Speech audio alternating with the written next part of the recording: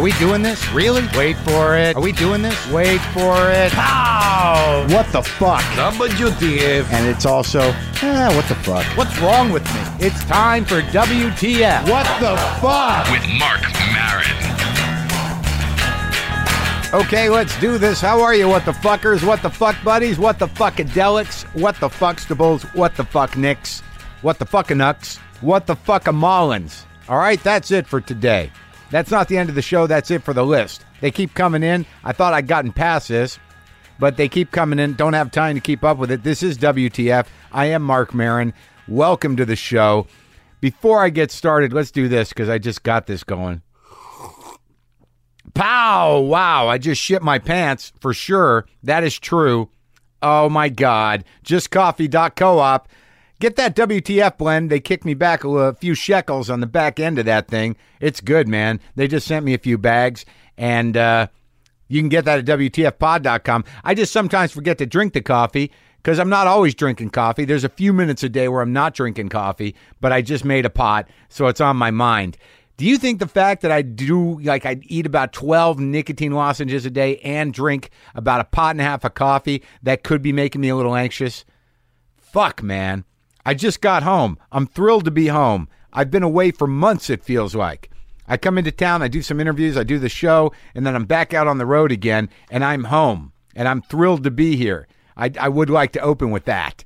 And I'm thrilled that I was home for my birthday. Thank you all for the lovely birthday greetings, the messages, the cards, the presents. So generous, and I feel really good. I don't even know what else to say. I got more birthday greetings from you. My father got in under the wire, sent me an email claiming that he didn't have a phone, and then saying something about, wow, this PC works. I don't know what that means, but he got in under the wire to wish me a happy birthday. And also, Bill Nash, over at Nash Guitars, up in Olympia, Washington, man, he decided to give me a guitar. Not even for my birthday, and not even for what I'm saying right now, but he sent me one. It's a beautiful, they call it the T69 TL. It's a thin hollow body Telecaster copy. They do distressed guitars, so it looks all beat up and shit. And it plays fucking nice. So I want to thank Bill just for sending me that out of nowhere up at Nash Guitars. That's nashguitars.com. You can see what they do up there. He's making guitars, and he's sending me one. If it was for the plug, so be it. God damn it, it's great to get a guitar in the mail. I mean, I just bought one a couple of weeks ago. Brendan Small hooked me up with his guy over at the place. Got my J45 finally, and now I'm going to be home to play these fuckers. I couldn't be more excited. But don't get worried. I'm not too happy, just a little bit happy. On the show today, before I forget, Will Franken, Bay Area comic, master of characters, to the point where I'm like, who's in there? Who is this Will Franken guy? So we'll find that out today. Fuck, man. Louisville. What a mind blower that was. I did have some pretty moving experiences. I went to the Muhammad Ali Center. And this is one of those things that, I don't know if you're a museum guy. I'd like to think I'm a museum guy, but I've become so busy and so debilitated by being overwhelmed all the time that I'm a kind of stay in the room guy. Maybe look at some shit online guy. But I got out, had a couple, my buddy Chad, and, Ryan was up there, and we were up there doing, driving around, doing the thing, and we got invited to the Muhammad Ali Center. And I'd never really put this guy into perspective. I'd never really, he's the greatest. He's one of the greatest boxers that ever lived, if not the best boxer that ever lived. But you forget about his life. I don't know how much I knew. And you walk into this place, and it becomes clear that his resonance culturally is so much bigger than just being a fighter. And they broke this museum up in a very interesting way. They got a beautiful film there. They've got a ring there. They've got they've rebuilt his training camp from Pennsylvania, but it's broken into these different areas around sort of the ethics of his life.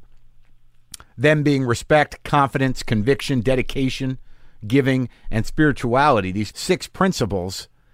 And, I walk in, I'm like, I'm checking it out. I'm checking them off. Respect. Yeah, sometimes I have that for myself and others.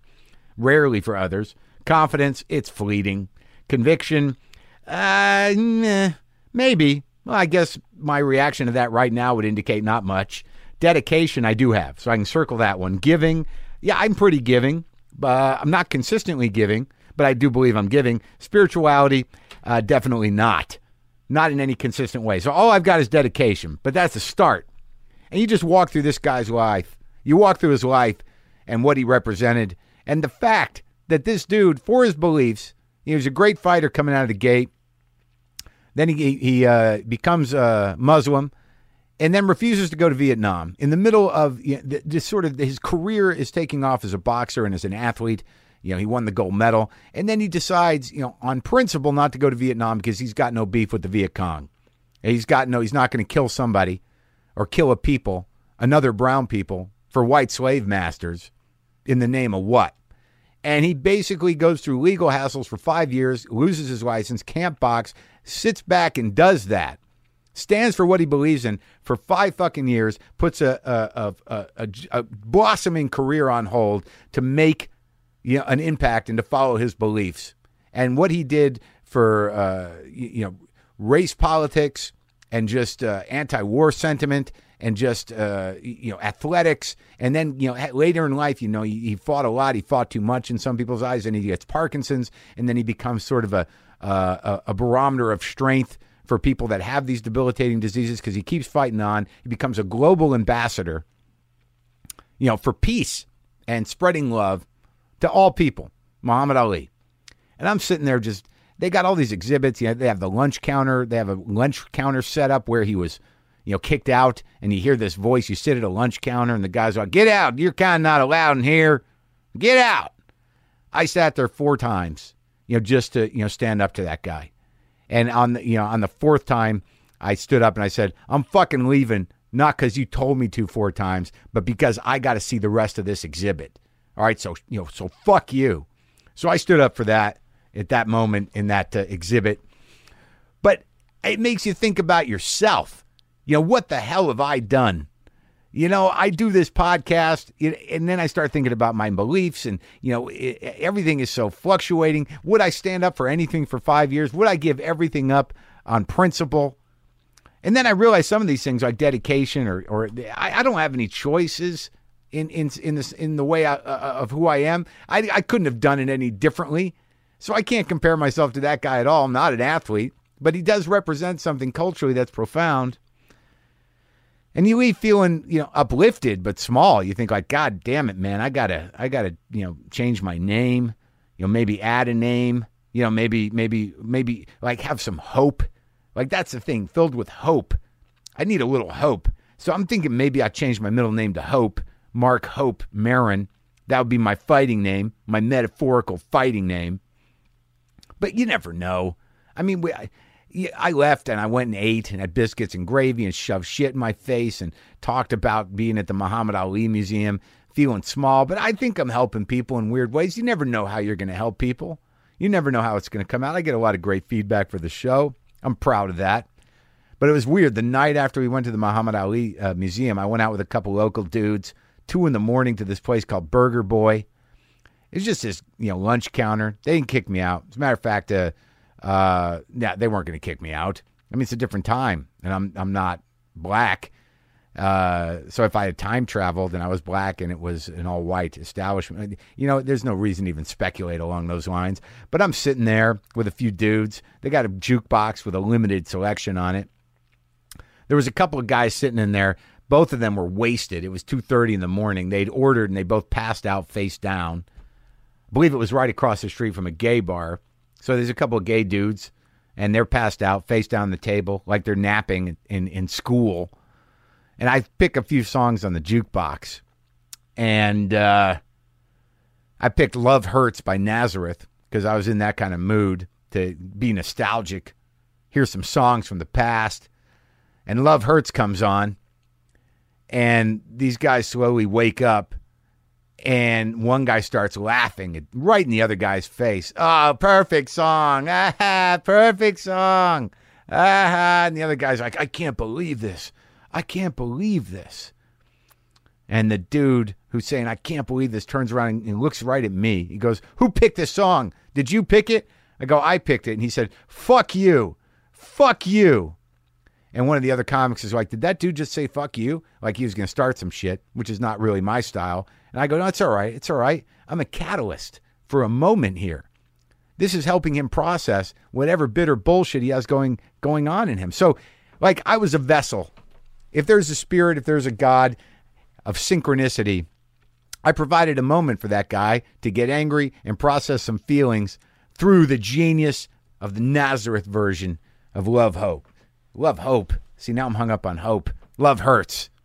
God damn it. But anyways, great time in Louisville. I like the South, man. I always think I'm not going to like it. It's very interesting being down there because I get paranoid. Because all of a sudden I become like Captain Jew when I go to the South. You know, like all of a sudden I somehow put myself into the body and mind of the victim, you know, and I get off the plane and I'm just anticipating, because shit went down there. I'm just anticipating a wave or a wall of redneck ostracization of me, of prejudice, because I'm selfish and I think it's all about me. So all of a sudden I amp up the Jew. And I land in the South with all these prejudgments in my head. And every time I go down there, I meet nothing but great people. But it's very ironic because I land in the South and the car is taking me to the hotel. And the first big building I see in downtown Louisville is the Jewish hospital. My first thought is like, well, I'll probably end up there. They actually built a hospital for what they do to Jews down here. That was my first thought. My second thought was, that's ridiculous. Obviously, the Jews of the South built a hospital. And then my third thought was like, wow, there's a lot of Jews here, I guess. I'm not even that special. God, they've gotten over this shit down here, haven't they?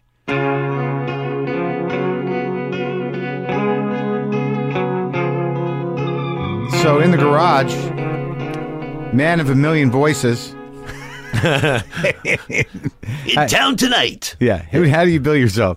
You know, what I've been saying for the last couple of years is I'm a one-man Monty Python's Flying Circus episode. Are you really? Yeah. Is that what you call it? That's what I call it, yeah. Will Franken. Yeah, for those of you who didn't recognize him from his description of himself.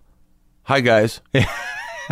Oh, and gals. I don't discriminate. So yeah, there's no discriminating on this show. Guys, gals, and those who choose to be in between. Yeah. Where'd you grow up? I grew up in Missouri. Oh, that's right. I know I talked to you briefly once before.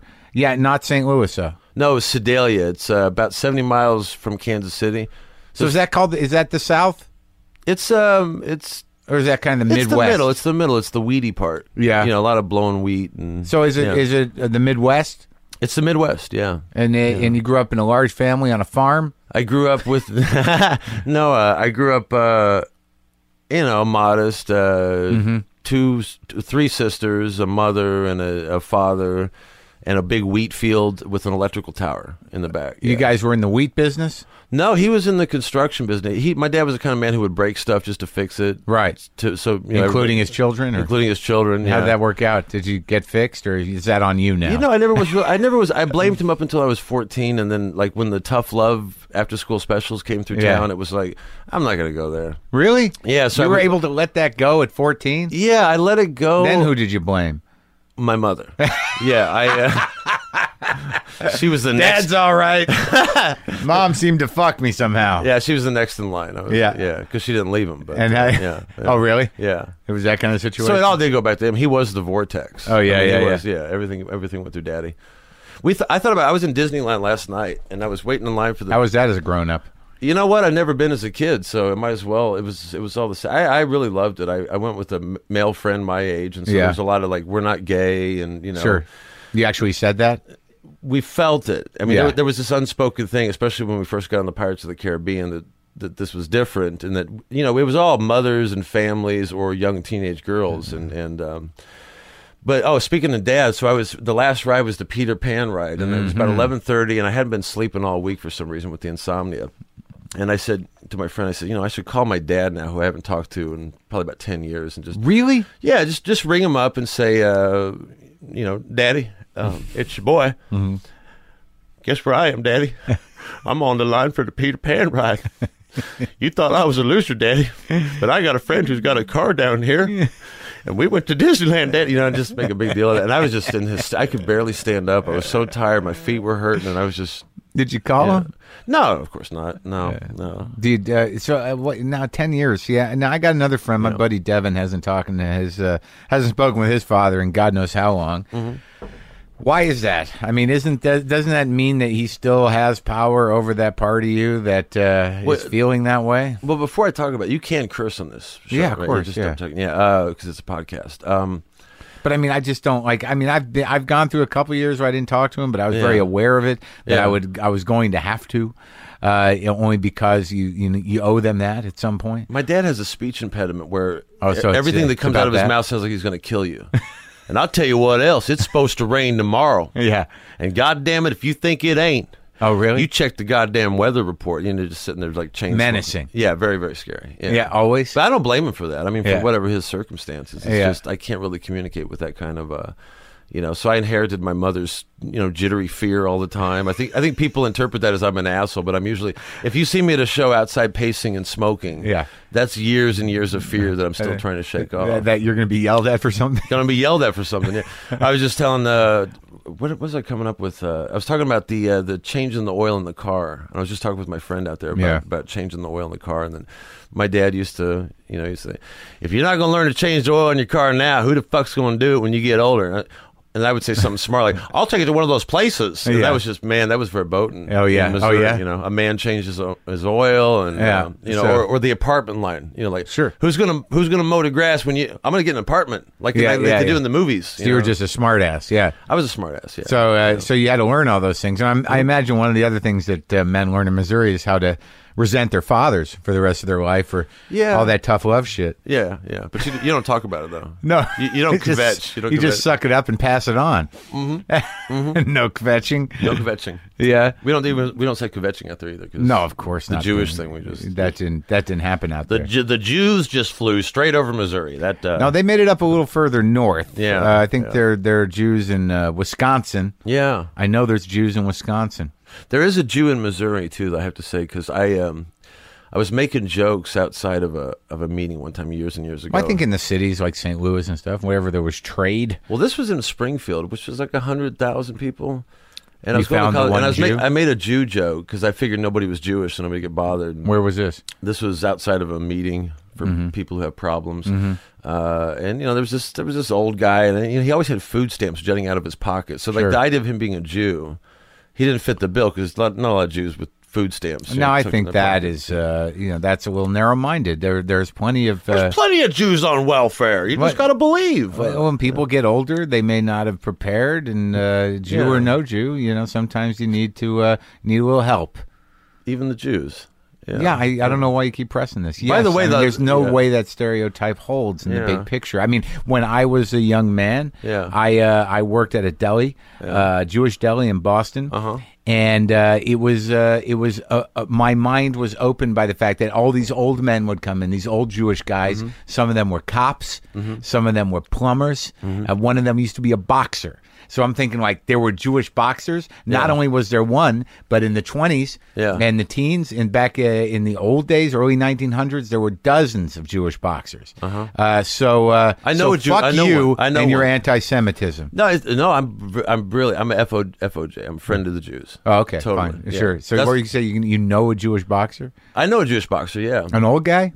This guy, he saw a show. Yeah, I would call him old for me. He's like 50s. No, I'm talking about guys in the 20s, like when they were the first generation immigrants that were trying to sort of integrate or pass or get an angle, that's why comedy was so Jewish. You owe us. I don't know. I may be Jewish for all I know. Okay. There was a time when I was at my grandma's house, and my grandma, and I tell this story because I was going to convert to Judaism until they rejected me. Yeah. And that just... how did that happen? Are you being serious? So the Jewish boxer, going back to the Jewish boxer, a guy comes to my show, sends me one of these. Now he's a poet, right? That's been praised by William Burroughs and all that. But he sends me this fan email, and it's so long. So he's got beatnik validation. And I love praise, just like the next comic. But this was long. Well, you're doing a great job right now. It was like, man, fire, man! It's like the snaps of the dragons, and the dragon snaps in the morning glory of the. He wrote that to you? I was scrolling through this thing, and I'm just like, we should get together for coffee sometime and talk about art, right? Everyone wants to talk about art, so I emailed back. I said, yeah, that sounds cool, and of course, out of sight, out of mind, right. And then he sent me a real creepy email that said, well, he said, first one he sent was, what are you going to do about the anti-Semitism? Are you going to do a bit about the anti-Semitism in San Francisco? And I'm not going to get into politics. But So this guy came to a show in San Francisco. Yeah. Middle-aged Jewish boxer poet. Yeah. So he's probably like at that age. He was probably, he was in the hippie thing. Probably loved the beatniks. He never was, actually. He claims he never was. But he's that age. He's that age. He came to the beatnik thing later. Yeah, or he was probably a beatnik and didn't go into the hippie, but retained the beatnik. Okay, so that age. All right, so he sends you the popping poetry, and then you're going to go have coffee with him? Or? Well, he's got this, I do a lot of, make fun of the multicultural diversity thing. I like to do black voices, Latino, the whole 9 yards. Anytime I can get a rise out of somebody, it's kind of the turn on of comedy, so then I don't get back to him right away, and he sends me this email that says, 2 empty seats is the subject. And I guess he was talking about him and his girlfriend. He was like, unless we have coffee, you will see 2 empty seats in your shows forever. And I thought, okay, he's going off the deep end. So what do? You have coffee. I agree to have coffee with him because I'm so desperate. I don't want to lose a single fan. Right. You don't want the 2 empty seats curse. Yeah, but from the mystical Jewish boxer beatnik. Right. So he, anyway, he says if you're not doing anything Friday night, up in the Richmond district, there's these Hasids, and they get together. And, God, there must be just 10 of them. I didn't realize there were any Hasids in San Francisco. About 20. There's about 20. Seriously, that probably is that small community. It was pretty small. Yeah. I didn't know what the hell they were doing. And the only Jewish thing that I have is that one time in Missouri, my grandma yelled at my grandpa, and my grandpa turned around and said, "Shut up, you old Jew broad." And I remember, and I said, "Are we Jewish?" Because I was kind of excited because I wanted some kind of identity. Your father's parents? It was. It wouldn't count anyway, right? Whatever. Yeah. But I was excited because I was like, finally, I'm something besides this kind of quasi-white trash nerd kid intellectual by a wheat field. Yeah, a little Jew thrown in would be good. Yeah, some Jewish, give me something. Yeah. And then I remember my mom going like, shh, and then that was it. Ah. Never really brought up again. So then I thought it was a Chabad house, which I guess is Return to the Faith. Oh, the Chabad Hasids. Sure. Yes. Yeah. So I was going out there, and they're on a mission. I liked the Rebbe when he talked because he would tell stories about the nefesh connects to the heart and the soul, and it was like Woody Allen was there. But he had that. Really. He really talked like that. He talked like that, and it was nice and compassionate, and I really enjoyed this. It was nice for me. And then I love gefilte fish, so we'd have some of that after the service. When they did the prayers, I was confused. The Shabbat, and then he'd bang on the table and go, and I'd try to do that a little bit. Yeah. And then one day he said, after about 3 weeks, he goes, "You and I should talk." And so I said, okay. And so this is where the boxer took you, and you went back? Yeah, the boxer didn't know what the hell was going on either. But you went how many times? I went about 4 or 5 times. To these services? Yeah. Because I've been looking for an identity my whole life. That's why I do all these characters. Yeah. It's like, I get it. I got a real stupid story about Catholicism later on. But, all right. So you go back to Chabad, and they're in the business of making Jews, so... They want to return to the faith. Right. So then he comes back. So now's my big day. The Rebbe wants to talk to me by myself. So we go down, and he goes, "So, you want to return to the Jewish faith?" And I go, "Well, I'm not 100% sure I'm Jewish." And then I told him the whole story about my grandpa saying, "Shut up, you old Jew, bro." Right. So the reaction I get is, why would you want to be a Jew if you're not a Jew? And it was the real, like, you got to be kidding me, man. Right. I mean, I thought you'd be welcoming me with open arms or something, and like, boy, did I leave there with an attitude. Oh, so he basically said, we got enough. Yeah. If you're not born into it, I can't understand why you would. Oh, really? Yeah. So that was it? So, my heart was broken. It was like, well, we Jews are a very exclusive club. You see, we've got Woody Allen, we've got Marc. We don't really like to take on too many. So, but that's how you felt? Maybe he was asking you a genuine philosophical question. Maybe he wanted he wanted something more than the idea that you were just looking for an identity. Maybe he wanted to hear you conceptualize or explain to him why that form of worship meant something to you, and you wouldn't have been able to answer it. But you chose to take it personal. But in the end, it was a moot point because up to that point, I was thinking, there's no way I could not eat shellfish. That was the deal breaker. How about singing those songs? I mean, Jesus Christ, could you do that every week, singing those songs? If I knew the lyrics, yeah. Did you watch them do tefillin? Did you watch them tie the boxes on their head and on their arms? I didn't do that. No, so you didn't get in too deep, huh? I got in deep enough. All right. And then so it wasn't for you. And then I got scared. And then he gave me a knife and told me to go with Tex and Sadie up to the mountains. And No, so it was Charlie Manson witch? no. Yeah. No, but okay, so that left a bad taste or in your brain about Jews, so now you're all of a sudden... No. I love the Jews. I love Jews. I'm going to be very clear. Sure. It's just I wanted to belong. What happened in outside of this meeting where people with problems go with the old man with food stamps? Oh, so it's cool. So I told you, this was early 20s. I'm still in college. Yeah. You know, and I'm back still in before Missouri. the Chabad experience. Before the Chabad. And I said, there's a joke about why are synagogues round? Maybe you heard this one. You know, they're not all round, but okay. No, I know they're not because the joke doesn't work a lot. Yeah. The synagogues around so the Jews can't hide in the corner when the collection plate comes around. Oh, that's like ridiculously dumb. I didn't know what else to say because I didn't want to do any black jokes because there was a black guy there. And so you just figured all I got's ethnic jokes. So I'll throw it. What are the odds? And then the guy turned around and goes, "I'm a Jew." Yeah. And he was a Jew. And I go, "You're a Jew, but you got the food stamps. You're always so ragged, you know." You said that to him. I didn't say that, but that's what I thought. I was like stunned. What did you say? I said, "Wow, I had no idea you're a Jew." And I like Jews. I mean, even at that point, I liked Jews my whole life because I always wanted to be a comedian. Right. And you can't not want to be a comedian without realizing how many Jews are comedians. Right. So what did he say? What happened? He ended up telling me his whole story and how he got to the point where he did have food stamps jutting out of his pockets.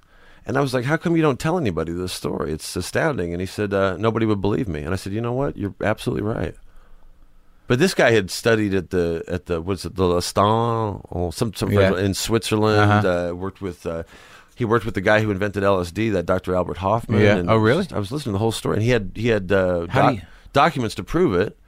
You know, in this little hovel he was living in. I was like, "You went to his hovel?" Wow. Yeah, I went to his hovel. It was nice.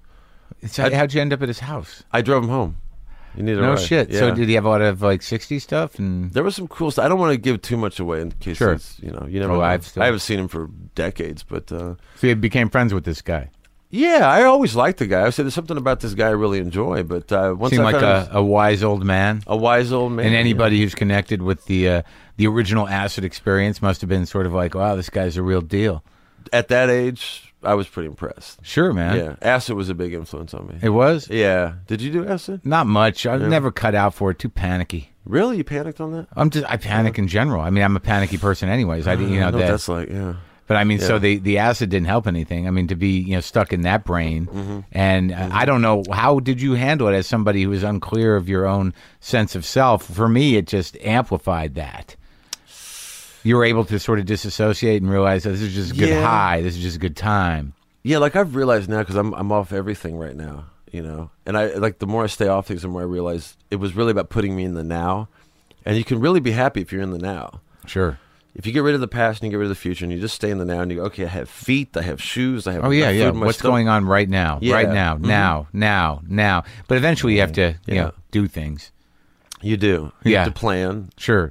But it's best if you're not sitting there doing things going, I fucked this up. If I had done this a week ago, why don't I do this next week? Yeah. How come I can't do this better? Yeah. Yeah, so you got to kind of use the now as a base. Yeah. A nice, solid base, the now. And that, when you're engaging in whatever you're engaging with, not take that baggage or assume the worst. I always assume the worst. I don't actually, you know what? I'm getting much better at it. But so what were you saying though? It's my belief that from being sober myself that all that struggle for identity, you realize if you give yourself a little time to breathe and think that you have a self, and it's probably a lot more defined than you think it is. Whether you like it or not, that's a whole other issue entirely. That's what it is. Like this whole idea of being equal with people. In what way? Always? Is a frightening concept. Because the way you introduced me at Cobb's a couple months ago. Oh, God. What did I do? I was cool with it, man, because you and I have had this kind of like... Tension? I don't even call it tension. Like when I first did Air America with you, my ego was just really starting to kick in. Like, I think, what was it, 03 or 04? Yeah, you were in New York? No, I was in San Francisco still, but I was starting to get a lot of acclaim and all this thing. What did we do? I had you on? Yeah, I was on, and I was so nervous, and I was so freaked out, and the only way to get over that fear is to buffer it with ego.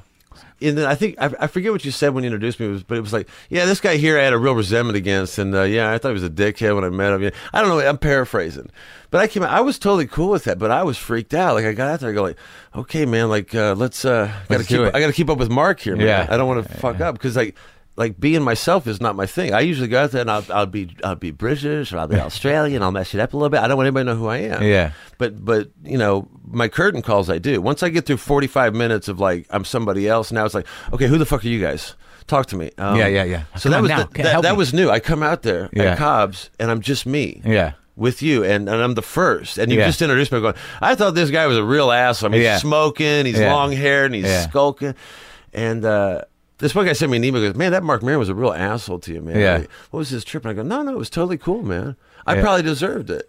Well, I don't know if you deserved it. It was one of those things where, like, I had seen you, and despite myself, I thought that a lot of your stuff was good. It was well thought out, and I just always I thought there was an affectation to it in my mind, and I don't know if I discussed that at the Cobb's one. I can't remember. Yeah. That if I can't see someone's self, what risks they're taking. I feel like it's affectation. Like even though your bits were good, I thought like this guy's just he's doing the genius number. That is so wild, man? Like it's like like I do all these voices and like I'm I don't really do stand up. You know what I mean? I know. I tried to write. This is weird because like now I'm 37, and sometimes I thought all these years that if you were just a genius, you could just do that and then your life would be easy. Like and I was talking about my wife leaving me, or like my wife left me in 2007. She said something to me one time. She goes, I didn't marry you for posterity. And because when she took off, I was telling everybody, because we can get painful on here, right? Yeah. Because I'm over this now. It's totally good. I'm not sure, sounds like it. Yeah. What month in 2007 did she leave you? It was April. Mine too. Tax day. My wife left me, I think, on April 22nd, 2007. I was April 13th. Yeah. Fuck. You're not over it. No, man. It was funny because my friend Chad back in he lives in Arizona now. He used to he runs SF Stand Up. His website. He said, man, you should get together with Marc Maron. You should talk to him because his wife just left him. Right back then. Back then, and it was like because I put out a podcast episode which is all characters and stuff. But it's I don't know if you heard that one where I'm calling Gillette customer service about the razor blades, and I said, well, I'm using them on my wrist, but I'm bleeding and I'm not dying. Because I was out on my ass. I didn't have any place to live. I mean, it was like... How long were you with her? 3.5 years, roughly. That's how long I was with mine. That's how long I was married to her. Were you with her before? I was with her about 8 months, I think. No, I was with mine a few years before, and then I married her for 3.5 years. I think it came about 8 years and change altogether. Yeah, being left is... That's a bad scene. So, okay, so she said what? I wasn't with you for posterity? Yeah, I was doing a gig in Harbin Hot Springs up north, and I would go on this thing like... I didn't expect to be a comedian. I wanted to all my life, and it wasn't... I moved to New York, and it's like, okay, here's how you bring 5 people, they pay $5 to get... I said, fuck this, I'll just fucking be a New Yorker. And when I ended up in San Francisco, I really kind of feel like I fell into it. Well, I mean, but that San Francisco has... a certain amount of they like freaks, they sort of will indulge a more esoteric and more lyrical comedy. That they have a tradition of that. I mean, the whole sort of San Francisco art scene, from I think Lord Buckley was there. I mean, Lord Buckley, exactly. So there was like when I came into my own a bit more in San Francisco because of that as well. You got to hone a lot of stuff. What I was able to do was be myself. When you go to New York, it's about punching. Just sort of like tag, and it was never really my bag. I didn't like the pressure of it. But San Francisco, I was able to indulge something. I don't know, but I felt that I just decided it was part of the heritage of that town was to support and indulge people that were unique. I totally agree. And things were going really well. I mean, I was getting I got to be on the BBC. Right. I got written up by the New York Times. Comedy Central was inviting me in their offices and stuff. Yeah. And but I couldn't be there as a person.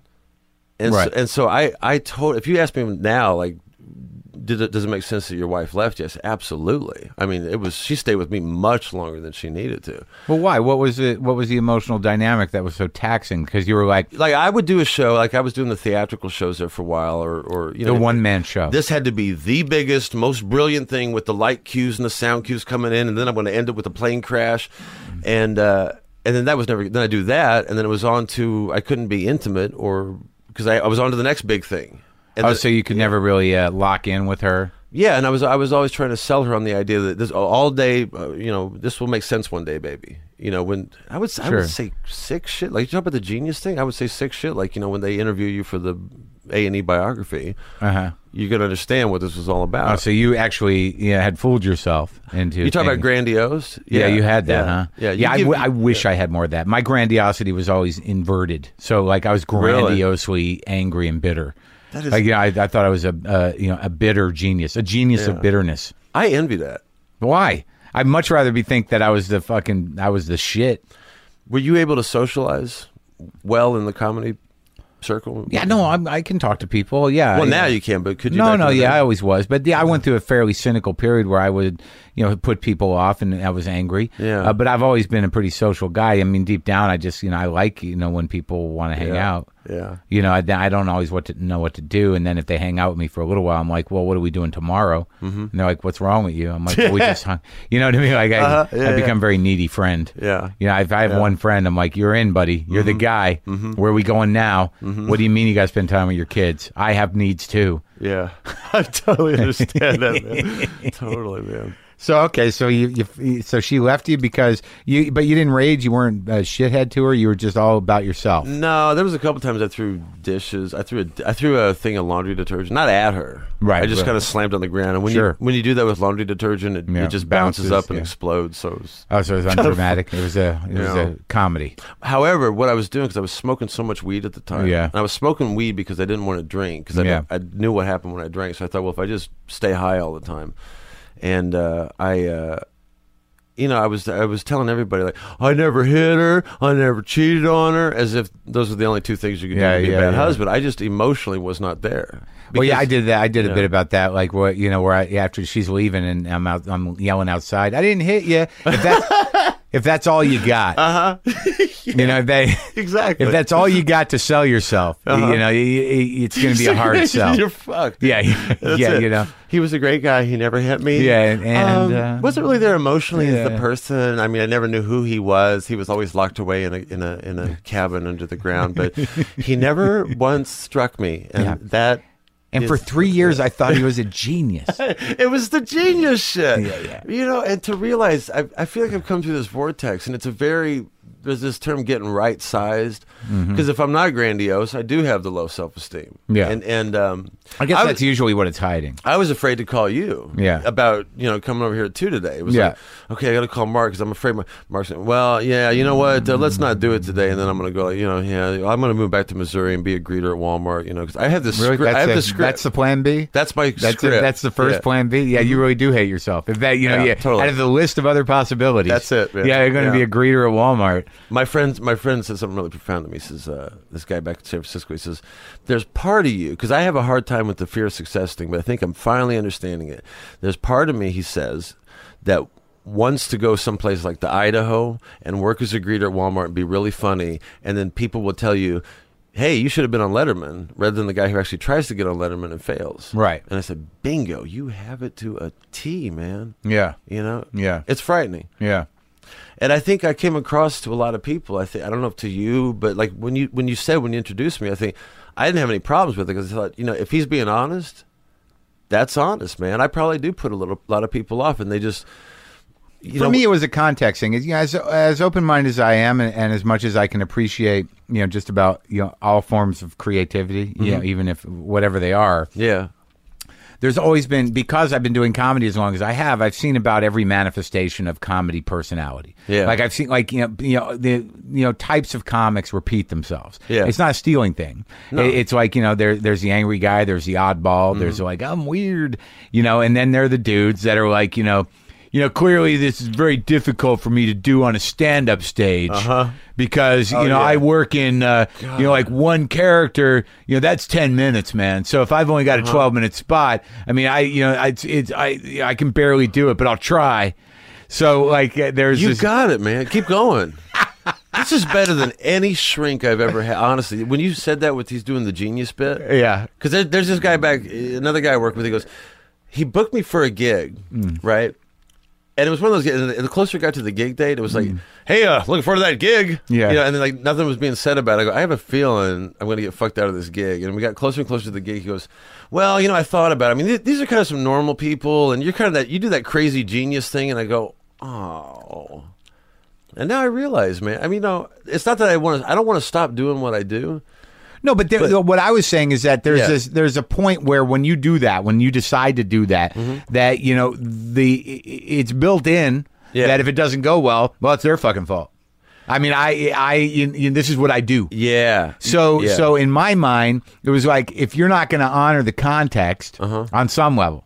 Then go fucking go be in a black box theater for 4 people and call yourself a genius. Okay, doing it. You know what I'm saying? I love it. You're just totally whittling me down. This is beautiful. No, but I mean that was my feeling. But I knew, when I saw you later that there was a bit you did on pornography that I liked, and that the character pieces I have no problem with. I am a big fan of guys who are able to what they used to call people a stage.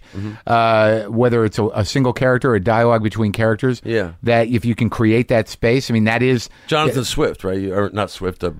Look Well, at my ego. I meant Winters. Yeah, well, that'd be either way. I mean, they're both pretty high up there. But I mean, Winters could do it, but Lenny could do it. I mean, Shelley Berman could do it. I mean, guys did it. Right. I mean, there was a time where there were these guys that would do long, structured bits, and some of them involved a phone, and some of them involved 2 or 3 characters. Bill Cosby's another example. Right. It wasn't that. I mean, comedy used to be that. I mean, the original stand-up comics, a lot of them did that stuff, but because it doesn't fit into the culture we live in now, in that way, it's a little tricky, and there's not a lot of cats that do it. When you say honor the context, though, like getting back to that, I mean that you can't get up in front of a stand-up crowd, and then say don't give them a way in by propping up the fourth wall. Well, no, it's not even propping up the fourth wall. It's just sort of like I'm not going to let you see me. Yeah. So like so profound, man. But you know what I'm saying? No, absolutely. I mean, the weird thing about Winters, having just interviewed him and then even listening to his records, because he was a pretty mainstream cat. Yeah. I mean, he was no sort of subversive. Yeah. And he comes from an incredibly dark place with an incredibly shattered sense of self. But you always felt that heart of his, and you always felt how heavy it was, and he always sort of landed there. Yeah. That through all his characters, this humanity comes through. I always thought that was Richard Pryor too. He'd do the junkie or the wino. Sure, no, he did a few characters. They all did it. And you listen to him and you go, that guy is torn up, and he's revealing himself. Oh, absolutely. And he couldn't hide himself. I started to do that about 2 years ago. How'd you solve that problem? I mean, what was the angle? I got to where I was like, I'm doing, if I do a headline and set, you do 45 to 50 minutes. You get through the whole thing in one piece, and that's what it feels like. Whoosh, I got through it in one piece, because sometimes I do the voices, and it's just like I'm not connected to the voice. It's just I know there's a voice that comes up now, but I get through it in one piece, and now I do this kind of Q&A thing. I go, you guys have any questions? Yeah. And those are I cherish it. I will go on for 25 minutes on top of the 45 minutes, just really loving the fact that I can say, okay, I'm going bald up here. Yeah. Which is something I never would have. First off, I'm vain, and we always have this thought that we go do a gig, and every girl's going to love us instead of somebody that knows Jesus Christ, I wish I had the type of grandiosity you had. Isn't it sick? And then, no, it's not sick. It can be very. Of course, a healthy amount of that can be very, very good. A certain amount of if you can get it not to go to astronomical proportions. I always assume they're going to hate me. That's my self-centeredness. And you do all right, I bet, don't you? Don't you do all right with girls? Yeah. But I mean, that's because you have that attitude, I think. No, I mean, then you get these girls like, oh, he's troubled. You do, yeah. Do you ever get the girls that want to use you as a fixer-upper project? All of them. Yeah, me too. I mean, I don't know if they admit that. Yeah. But then I started to realize, most of them are I'm fixing them up too. Yeah. They can, after 3 years, they're like, I don't hate my dad anymore. I can move on. Yeah. I've helped them out. Because you're the replicant dad or what? Sure, I do a lot of that. Do a lot of replicant daddy work. Dad replication? Yeah. Yeah. I'm a stand-in. So I become some sort of burning effigy for their father eventually. The Q&A thing is so refreshing. It's like one of the things I'll talk about baldness. Yeah. I go bald. Right. I'm going bald. Yeah. It seems like a very ordinary thing to do. Yeah. Because when I first would hear somebody, like there'd be a fat guy goes up, and I used to blow my mind. When I first hung around other comedians, right, it used to freak me out. And I would go through this, who's the hardest to deal with? Comedians, poets, musicians, of all the open mics that you could go to, like back in New York. And I always thought comedians were the hardest because they're always working in stuff. Yeah. Reminds me of Lorena Bobbitt. And I was like, what the pancakes do? How do the pancakes remind you of Lorena Bobbitt? You're looking for an in, man. Yeah, a reference. Yeah. Something to tether this to people's collective consciousness. Right. So I see it, you see the bald big guy goes up to and he goes, so I'm not married. Okay, so he's going to do that. That's his shtick, man. Yeah. So here I am. I'm talking about baldness, and I'm talking about I wished I had the Jack Nicholson baldness, which is the kind of like he goes up the forehead. And you go, Wendy, darling, light of my life. Yeah. But I've got the yarmulke baldness, and I'm not even Jewish, but I don't have the nebbishy thing to fall back on. Right. And I tell you one thing I learned too: at 6'4" or 5" or whatever the hell it is, I can't be nebbishy. And I've always tried to be nebbishy and get chicks that way because it looks like the path of least resistance. I'm filled with angst and they love you. But he's cute. You can't do that at 6'5". You're expected to be a man.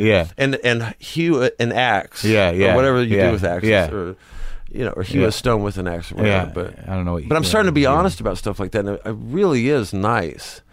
No, I can feel that. I sense that from you. And it tells, it's sort of, I spent a lot of time avoiding myself, but I did it through anger. Yeah. So, but I'm a very vulnerable, hypersensitive person, and only in the last few years am I able to do that. Yeah. So I did it in a different way. I wish I could create characters. Like, the idea that you actually thought, why don't I become this to do this? Yeah. If I become this, I can get that. I sort of understood that, but I could never figure out a way to do that with any sort of integrity or be genuine about it. I think the first, I tried to write a stand-up set in the conventional sense when I was like 9 or 10. Because I watched Comedy Central when it first came out, and before that was Saturday Night Live. Yeah. Reruns that the local television affiliate would show, and I was just obsessed with it. Yeah. And I thought, well, I'll try this. And I got down a piece of paper, and at 9 or 10, it was like about the school bus. Yeah. So one thing that sucks about the school bus, and I tried doing it in my room when my dad is out mowing the lawn and doing some manly thing, and I was always hung up about this. Like, I'm not hunting and fishing. I'm in a room with a piece of paper going, what's weird about having parents? And I think I was so embarrassed by that. And then by that time, a couple years later, I got into Monty Python, and I said, that's what I want to do. It doesn't have to be connected to anything. Like, it can be absurd. It can be absurd. It can be, because that, I don't want to say that's the stuff that makes me laugh, but when I first saw Monty Python, I thought, this is the kind of stuff that I would be embarrassed to do for other people. Right. Because they would think I was crazy. Right. Like, I have this bit now. It's a singing guidance counselor. Yeah. And it's just a simple, and I was embarrassed to do this, and now everybody does it that sees my show. They go, hey, I love the, but it's like, Mrs. Johnson, I have your daughter's aptitude test. They show that she's mentally retarded. Yeah. That's the bit. Every time he says mentally retarded, he sings it like that. Yeah. And I was afraid to do it because it makes me laugh, and it's this weird thing that I would do in my room. Yeah. And now people are going, hey, Will, mentally retarded. Yeah. And I go, wow. And that makes me feel good. Yeah. It's like, I'm not the only lunatic. It's like when I first heard Frank Zappa's Uncle Meat. Yeah. I'm not the only weirdo out there. Or Samuel Beckett. Yeah. Like, I'm not the only weirdo out there. Yeah. And you put yourself in pretty big company. Yeah, look at that. You think that's grandiosity? I'm just saying that there were weirdos before me. There'll be weirdos after me. I don't know, man. No, but I mean, if you gravitate towards that, I mean, I agree with you. And I think that's why I don't necessarily have any judgment now from when I first saw you. Right. But like, I could not, like, with me, like, if I can't see where someone's coming from. Then I'm like, I don't know what the fuck to do with that guy. Yeah. Where do I put that guy? Because I couldn't, like, you were dodgy. You were dodgy on an interpersonal level. And on Yeah. stage, I'm like, where is that guy? What's he doing? How I don't get a sense of who he is, and it's making me nervous. And he seems to be doing this thing. So my judgment. I mean, I like what you do. That's why I had you on the show. Yeah. But I wasn't sure how I was going to engage with you, or what the parameters of what you do was. You know, it's like I want to go back to, because I probably burnt a lot of bridges over the years, and because it is fear, like the voices, almost like a Dahmer thing. It's like, you know, we said like I ate people, so you know I could keep them close to me or whatever his line was. Yeah. I mean, I don't want to steal from Dahmer. He did his thing, but you know, back in Missouri, I think at 12 years old, I would meet girls and I would do my version of a British accent back then. And Sure. like, you know, oh, I come from Wickenhamshire. Yeah. You know, because I didn't want to be the kid, Yeah. whatever the hell that was, living by the wheat field. Yeah. You know, and it was a safety thing. And even today, like if I hang around somebody, and if I can do their voice, I feel like that's nice. I can do their voice or Sure. something like that. But at the same time, like fear kept a lot of it intact, to where I was deathly afraid of revealing who I am. And then now that I'm 37 and I'm going like, okay, I guess this is middle age. I'm not sure what the midpoint is, but that I want to go back to all these people and say, hey, I wished I would have done it this way. Oh, this is me. I want you to meet me. This is me, Yeah. and I do these voices, but I'm not a freak. I'm not going to kill you or your children. I'm just a guy that does this weird thing. Do you really think that they felt threatened? Man, I said this to somebody one time. I said, you know, I think that they're afraid of me. And what I meant by "there" was the industry, because I was having a bad time in the industry. You know, I didn't know the words to say. I didn't know how but to also talk they to don't talk. like, you're one of those guys that, you know, if it's not happy-go-lucky shit. I mean, I think that the fact is that you have this, and I'm no psychoanalysis person, and I'm not a therapist, but I mean, if you have the same thing I do, it's like not only are you not being yourself, but the characters you have, many of them, you know, seek to offend. So not only do they not know you, but they see your talent, but like, you know, even the people you're making up are assholes.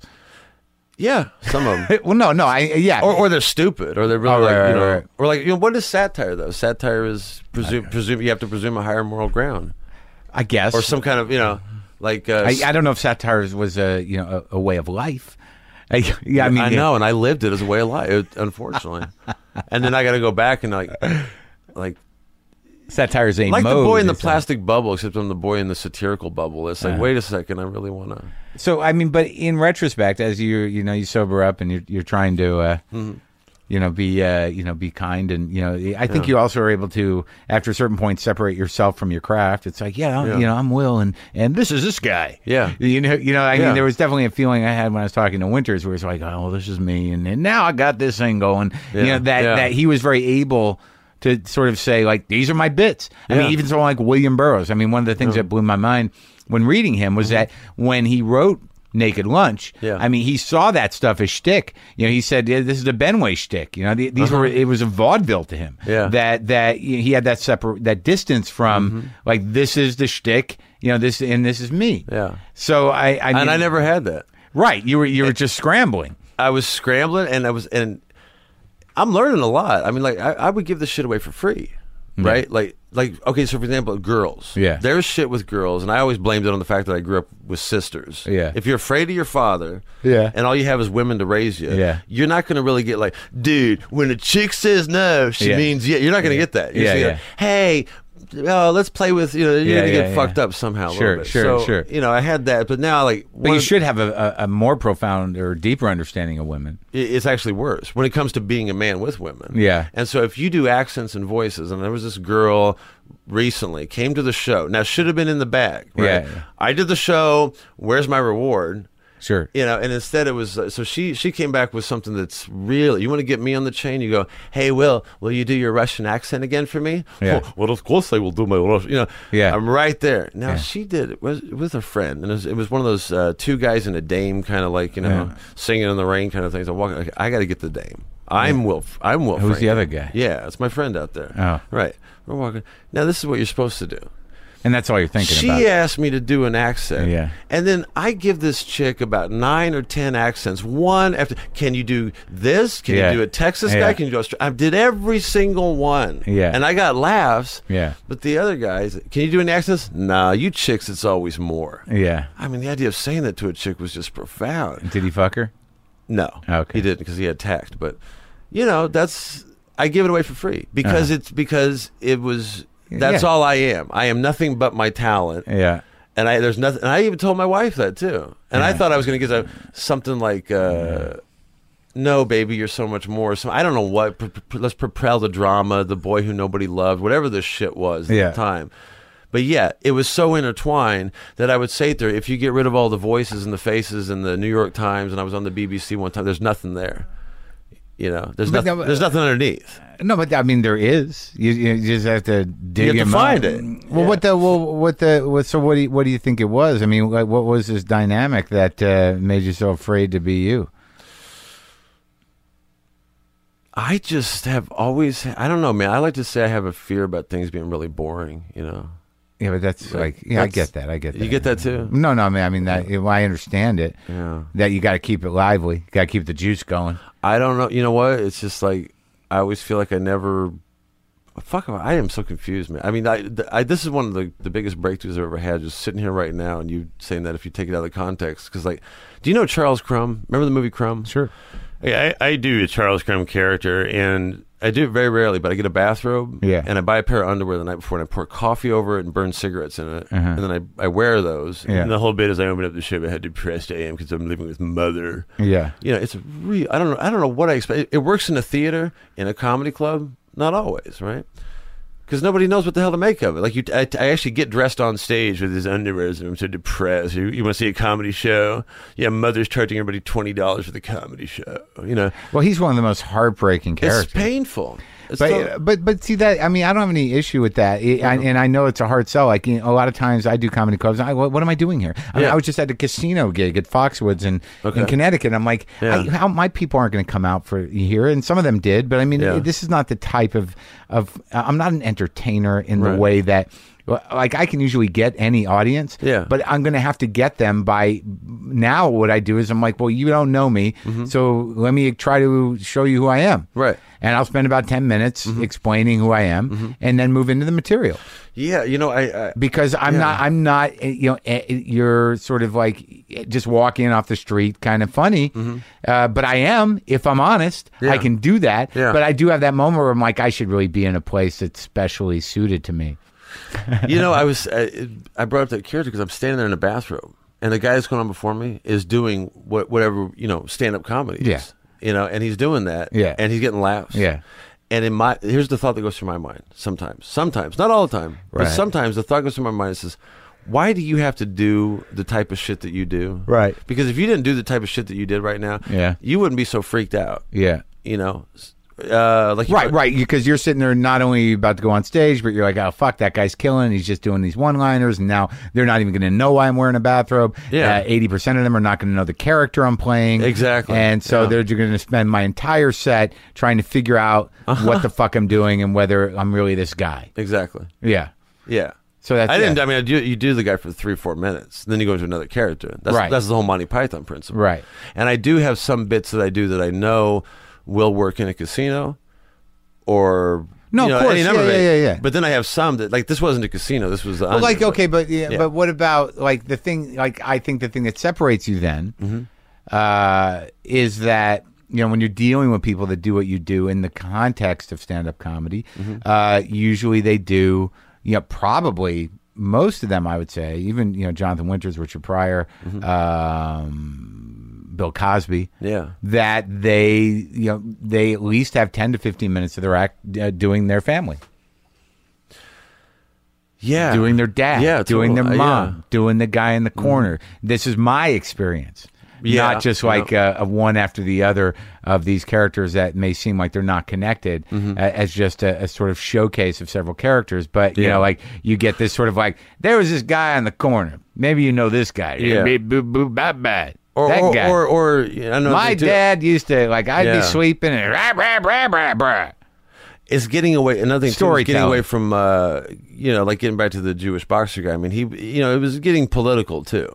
I Sure. realized I could do a satirical point about politics, and the more of those you do, the less personal you get. Well, that's why I got away from it.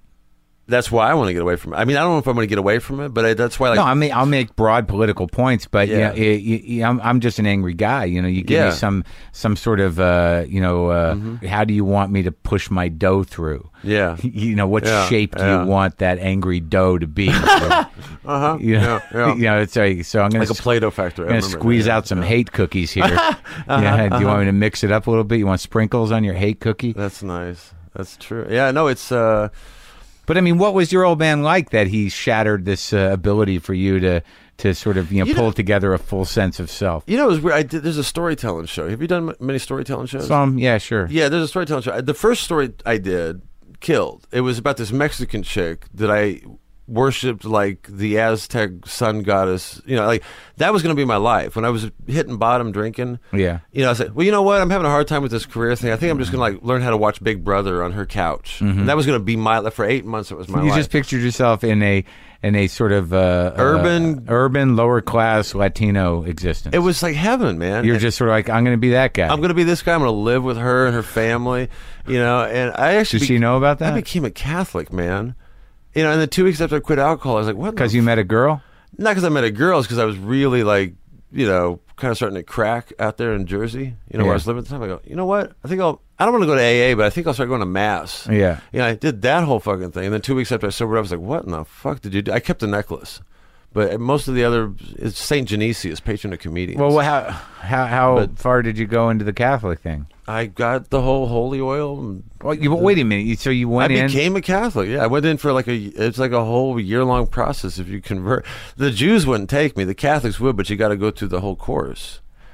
And so now, how did you walk into that situation? Because I was going to AA, and there's this third step. My sponsor, who I was arguing with all the time. Yeah. Because I like to piss people off. I like conflict. I like the political incorrectness thing. For me, it's a rush. Yeah. It's like And so I got into this thing. The guy says, why don't you pick a spiritual path? And I knew he was a Buddhist. So I go, okay, fuck you. I'm going to be a Catholic. Right. And I expected a fight, but since he's a Buddhist, he said, good, talk to a priest. Yeah. All right, I will. And then I started going to Mass. And I'll tell you, when you start smoking dope and doing the rosary, it is kind of, and then you watch The Exorcist. I mean, there's a lot of creepy, you wouldn't have horror movies. Oh, yes, hundreds of years, centuries of creepy shit. Creepy shit. Yeah. Then I got through it, and then I fucking moved back out here, fell What do you mean you got through this. it? You saw a priest. Yeah. But don't let me forget that last train of thought I was No, I on. won't. That was You- good. you- Had a caboose and everything, man. Okay. Well, so you see a priest, Uh-huh. and you go through confirmation. confirmation, the whole, yeah. You did all that. Yeah, because I wasn't raised anything. My mom window shopped denominations. Uh-huh. She could be a Lutheran one week, next week her version of Christianity was, one day your mom's going to be dead and buried, and you'll have to think about all the things you did. That was her version. Yeah. But it wasn't any formal. It was just... So you went to confession and all that shit? I did, yeah, and I kept confessing drunkenness, and he kept reminding me there were AA meetings in the church every Thursday night, and I said, I'm trying to get to those fathers. I live right across the street. No Hail Marys? I did the Hail Marys, the whole thing, yeah. So you're still a Catholic then? On paper, yeah. If you were to ask me what God is, I would say he's the guy that gives me enough money to pay rent, Right. So what about Excuse this me. Mexican girl? So, I met her, I moved back out here, and, this shows you how little I was interested in comedy at the time. I was like... You moved back to San Francisco? Moved back to San Francisco because New York was like... I moved there to show my ex-wife that, well, you know what? I'm going to be on TV and suck my dick. And, I don't need anybody. I'm going to fuck everything in the world, you know?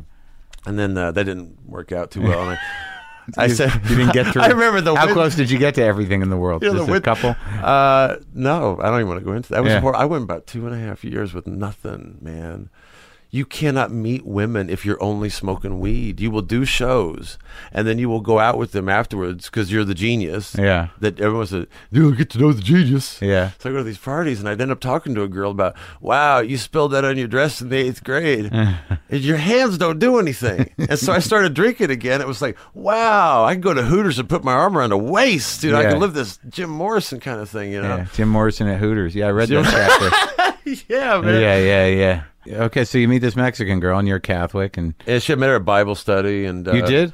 Oh yeah. This is Okay. how Will Franken went to Bible study. Yeah. And I was the church was right across the street, and I was like, Bible study Tuesday nights, and I went there, and it was me and a bunch of. This is back in San Francisco. Back in San Francisco. I moved back here with my tail between my legs. But you're still going to mass and still going to mass, still doing shows. What year is this? 09. Holy shit, that's like 2 years ago. Yeah, fall of 09, yeah. Oh, you're a mess. I was a total mess, man. I still am a mess, but much better. Yeah. Really getting there. Go to the Bible study. There's there's a bunch of old people, and then her. Yeah. And I argue everything.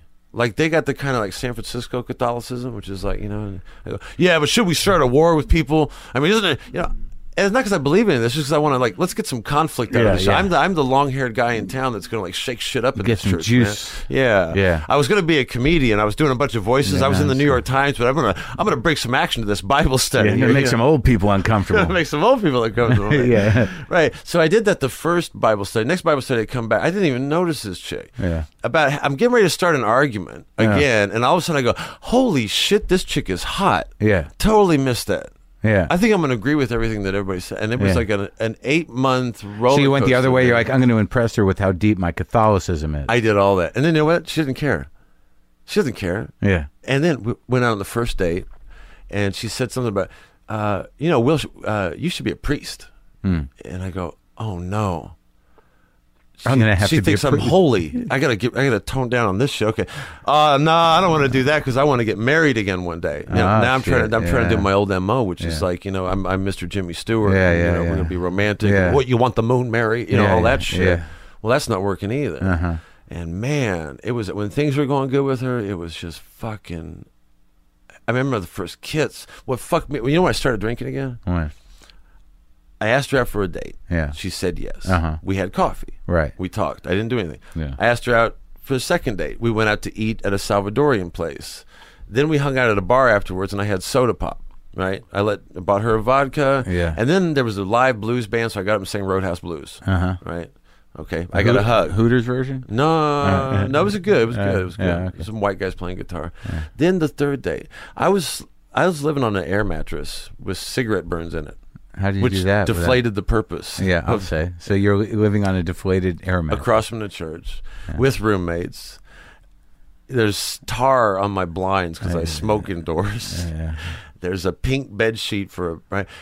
So I sent her a text because I'm assuming she's going to say no at some point. Like, no, I don't like it. Let's get it done with. I don't like it. Yeah. And I sent her a text going, hey, because my roommate's going to be out of town. I said, which I don't have roommates anymore. I want to be very clear that life has gotten better for me. Congratulations. Thank you very much. Because I don't want any of your listeners going, gee, he's a loser. You're not going to send him an air mattress. Don't send him an air mattress. I have a bed now. Okay. But I send her a text. I go, how about dinner at my place on Thursday? Now, the problem is I don't know how to cook. Right. So she said yes, and then I spent the next 4 days panicking. I went on Facebook. Every girl that had ever seen a show of mine before, like, hey, not doing any shows right now, but how do you know if chicken's done? What should I do? Yeah. And the girl came over there, man, and you know how people diagnose you? Like if you're too lazy to go to a therapist? Like, sure. You're at a fan what you diagnose need. you? Sure. Yeah, you seem to be what you need. What you need. Yeah. What you should do with your career. Yeah. I got diagnosed with avoidant social personality disorder. Uh-huh. And I went to the DSM and I read it. I go, wow. By this girl? No, by somebody else. A professional? Facebook fan, no. I go, you nailed it, man. Yeah, I think I recently got some sort of anxiety disorder, which seemed to fit. Did you diagnose yourself or somebody else? No, fan. What was it? Your problem was? It was some sort of nervous anxiety, something, or some sort of anxiety disorder. Aren't we crazy fucks, man? Well, I just like all the names, that seems like good. Actually. Whatever gives us a window into the next phase of work we need to do on ourselves is fine. Yeah, that we want to avoid. Yeah. Key. I'm trying not to avoid too much, though I do avoid a bit. Because if you get to the bottom of it, there might not be anything there but a crying 5-year-old. Yeah, you're talking about like you finally find yourself, and it's like it's not really bad and it's not really good. It's just yeah. That's what I'm scared of. I'm not. Give me the crying 5-year-old. I like that. It's just the kind of. You already got it. Really? Yeah. Ouch, man. No. Ouch, man. That's gonna be the whole thing. Yeah. No. I mean, but see that's ridiculous. This idea. Well, if I strip it all down, I'm not going to be anybody. Uh-huh. Really? You really think you're going to be able to unload that much fucking wiring and baggage? The thing is, you're wired a certain way. That's it. Mm-hmm. I mean, you can either pull a lever up and make a circuit not connect anymore. Yeah. Or you can sort of temper it. But it's not. You're not all of a sudden going to be like, oh God, I can't talk anymore because I'm just I got rid of everything. Yeah. Because even that's a fucking sham. Yeah. Yeah. The fact is that there's some elements of your personality. They're there, dude. I mean, you can take different actions and maybe train yourself not to do certain things. Yeah. But you're not all of a sudden going to do some sort of therapeutic work and just be, that shit just gets washed away. Yeah, you're right, man. You're right. I mean, that's that sort of like the hole in the donut thing. Is that the fucking thing you're talking about? Yeah, because I tell you, man, after sobering up, I keep saying that the writing slowed down, and it probably did. But what I realized is that I'm actually like lazy because everything to me was a party. Like it had to be a party. You're getting off on it. You get off on it, yeah, and I think that's part about being a professional comedian. Yeah. Is that it is work. And I had a friend who was a musician. He says he never wanted to make it with his music because if he did, it'd be a job. And I go, oh, shut up. It'll be a big party all the time. Yeah. And it's not. When you start to do things professionally and this does become your major source of income, it is kind of like, I got to go to work. Yeah, I guess. It only gets frustrating when you haven't got a new bit, and then you just kind of wait it out, and one will come. Yeah. But I mean, let's get back to the dinner. Yeah, okay. So she said, yeah. Yeah. Which freaked me out. Fear of success, I guess, right? So you got enough information to put a dinner together? I actually went to an AA meeting that morning, and I hadn't been for like 2-3 months maybe. Yeah. And I went that morning, I go, not that I want to help with drinking, but I went there because I wanted to see if any of them had any ideas about what I should cook. Yeah. And blah, blah, blah, and I knew something was going to happen. About 3 o'clock that afternoon, I remember going, I have to get married again soon, so I don't have to do this shit anymore. Right. So 3 in the afternoon, I'm making this thing. She's like 30 minutes late. She comes over, and I don't have anything to say.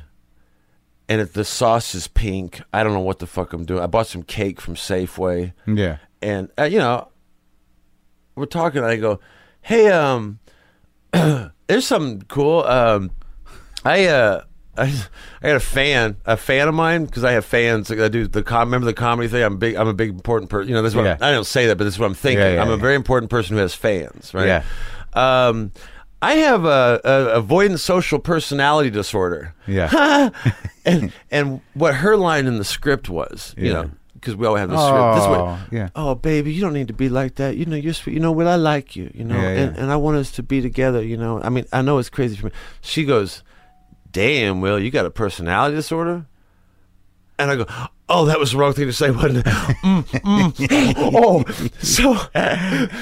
So we go fucking like, she says something, I mean, just crass. The woman has no tact. She's like, do you even work out, Will? I mean, all this stuff. I go, oh my God. Oh, and then I get a hug, right? Yeah. And I can feel there's a liquor store about 30 feet away. And I know my feet are walking there. I make 2 half-ass calls to AA people, not wanting anybody to answer. 2 pints of Jim Beam, and that's it, man. And it was. I thought I was done with her. Yeah. And did you eat the cake? That wasn't enough to get rid of her. Did you eat the cake? I don't know what I did. I remember I ate that pink stuff with the ragu sauce. Oh yeah, you did that. Yeah. So it went on. Yeah, she'd like resurface, and she's like, "What are you doing Thursday?" And I'm like, "But I told you that I have, and I'm weird, and I don't work out, and and I realized what it was. Like you can't see the visual here on the podcast, but I told her mother, I said, you know what the deal with I can't say her name. Let's call her R. Yeah. But I would take like a cigarette lighter. I'd say, here's the deal. This lighter is me, and the rest of me is your daughter. And then I would just kind of flip the lighter up, and I go, what am I going to do with Will today? I was totally at her mercy, man. Uh-huh. I had never made a woman my God like that before. Uh-huh. But I think every man, I don't have ever done it with a woman before. And I think every man needs like once in his life to have that kind of experience. Just to feel the pain of when God leaves? Yeah, because when I came in to AA again, I said, I really had to say, I don't care if I ever get a girl. I mean, I don't know what I've just been through, but I mean, it was all inextricably tied. I had 2 girls going at once. One that was, what they call the second stringer. So it was the first time I was seeing 2 chicks at once. Yeah. Which made a lot of sense, actually. Sure. Backup plan. I've never done it before because I've always been this 18th century romantic, Mr. Genius. Yeah. Who lives like Jonathan Swift, and isn't he brilliant? And nobody gives a fuck. Sorry. And then, the phrase, how's that working out for you? Yeah. I hate that. Yeah, I like it. And the guy who's my sponsor now, he looks at me and he goes, so you're doing like the 18th century, I'm a romantic individualist, approach to women and art and all that. Yeah. And he goes, how's that working out for you?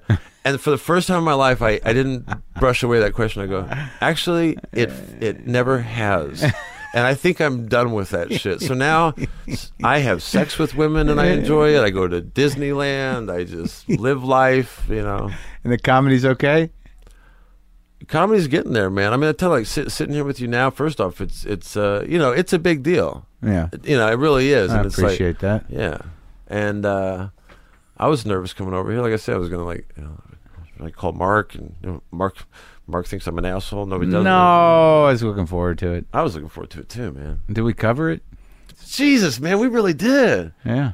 It was effortless, man. I was a little afraid with in the beginning because I thought, oh, this is banter. How's my banter with Mark? I got to keep my banter up. It's good talking to you, Will. It was great talking to you, Mark. All right. Right on.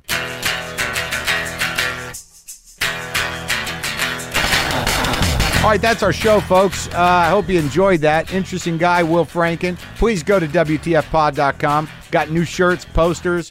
Get on the mailing list. I'll send you an email every week with some stuff and some shit and stuff. Kick in a few shekels if you'd like. We're trying to build a new premium package. Got some new merch coming up. Got some new stuff coming out. We're busy loading up the first 100 episodes on the DVDs. Get yourself some Just Coffee. Do whatever you got to do. But please go to the site. We got some fun stuff coming up. We're creating a YouTube channel for some of the footage we've been shooting at the live shows. Next week is a big week. John Hamm is on the show on Monday, and Bryan Cranston's on the show on Thursday. Look forward to that. I did want to throw a plug the way of the gotchamediablog.com. If you go to gotchamediablog.com, he's been doing some stuff on us. He's been covering me. So I want to throw a little love his way. Hope everything's all right. I'm going to play my new guitar and just realize that I'm 48 years old. 48 years old. 48 years old. 48 years old. 48 years old.